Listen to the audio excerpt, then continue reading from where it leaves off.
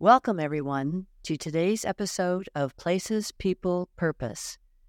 Today, we're going to learn more about the history of Churchill, Manitoba. So let's get started. Churchill, Manitoba, a remote and picturesque town on the western shore of Hudson Bay, boasts a rich and storied history as a hub for the fur trading industry. The success of the fur trade in Churchill owed a lot to the knowledge and expertise of the indigenous people of the region.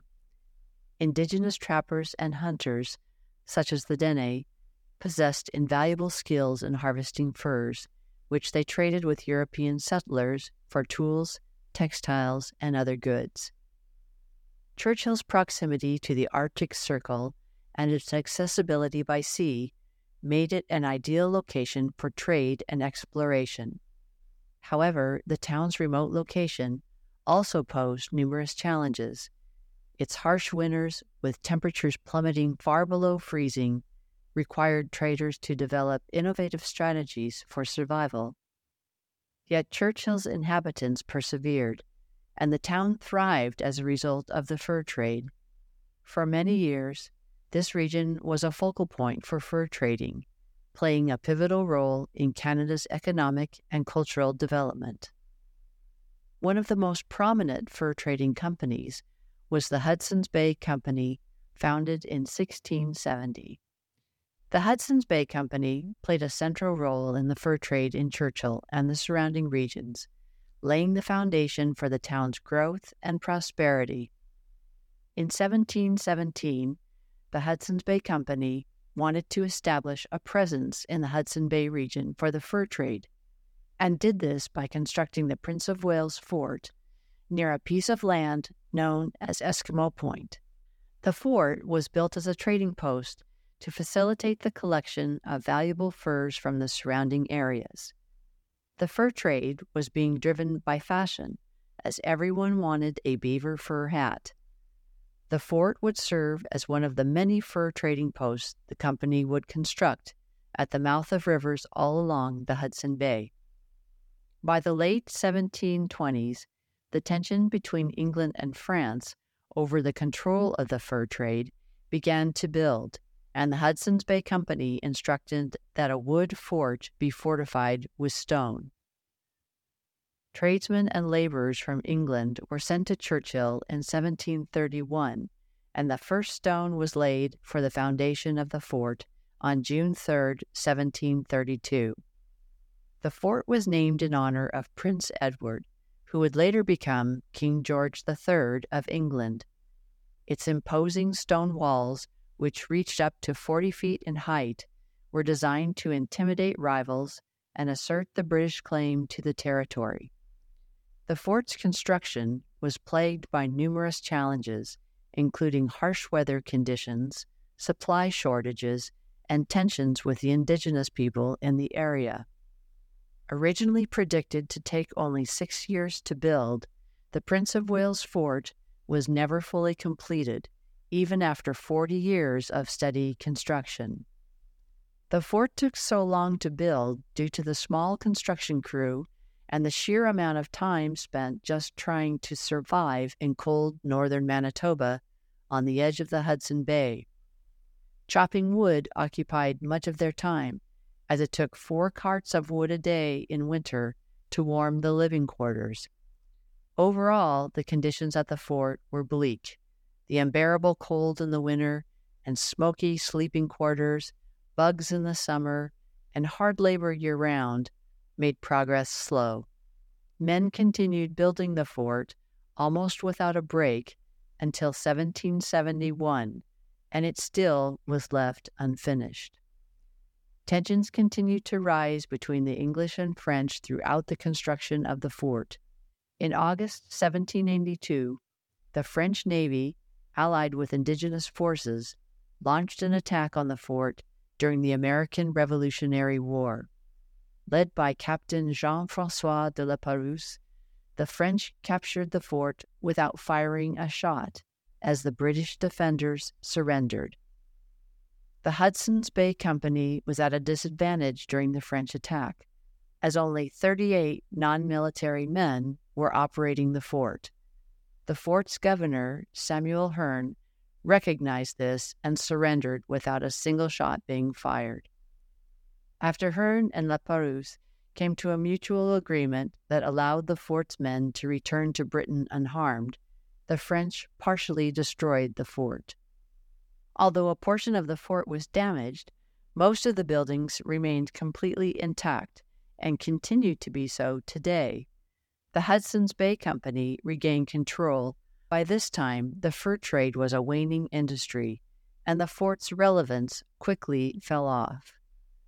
The fort sat in rubble until 1920s, when it was named a National Historic Site of Canada.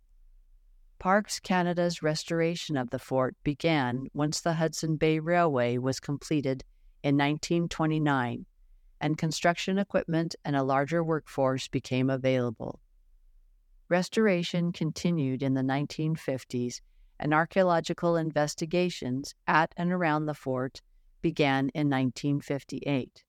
Today, the Prince of Wales Fort stands as a National Historic Site of Canada, a testament to the complex history of the region.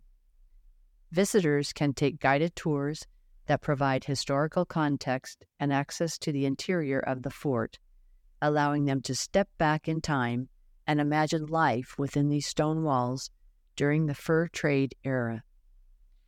As a National Historic Site of Canada, the fort offers a unique opportunity to explore the past and gain a deeper understanding of the forces that shaped this remote corner of the world. Unfortunately for the town of Churchill, there was a decline of the fur trade industry in the late 19th century. Changes in fashion trends and the depletion of certain fur-bearing animals led to a decline in demand for fur, which threatened Churchill's economy. During the late 1920s and early 1930s, the Hudson Bay Railway and a deep-water port named Churchill Port were constructed. Their construction constituted a concerted effort to connect the prairies of Canada to the port of Churchill on Hudson Bay. The Canadian government wanted to promote economic development in the Canadian prairies, particularly in the provinces of Manitoba and Saskatchewan. These regions were experiencing a growing agricultural industry, and farmers in the prairies needed an efficient and cost-effective way to transport their grain and other products to international markets. Because Hudson Bay is ice-free for a significant portion of the year, it provides access to international shipping routes.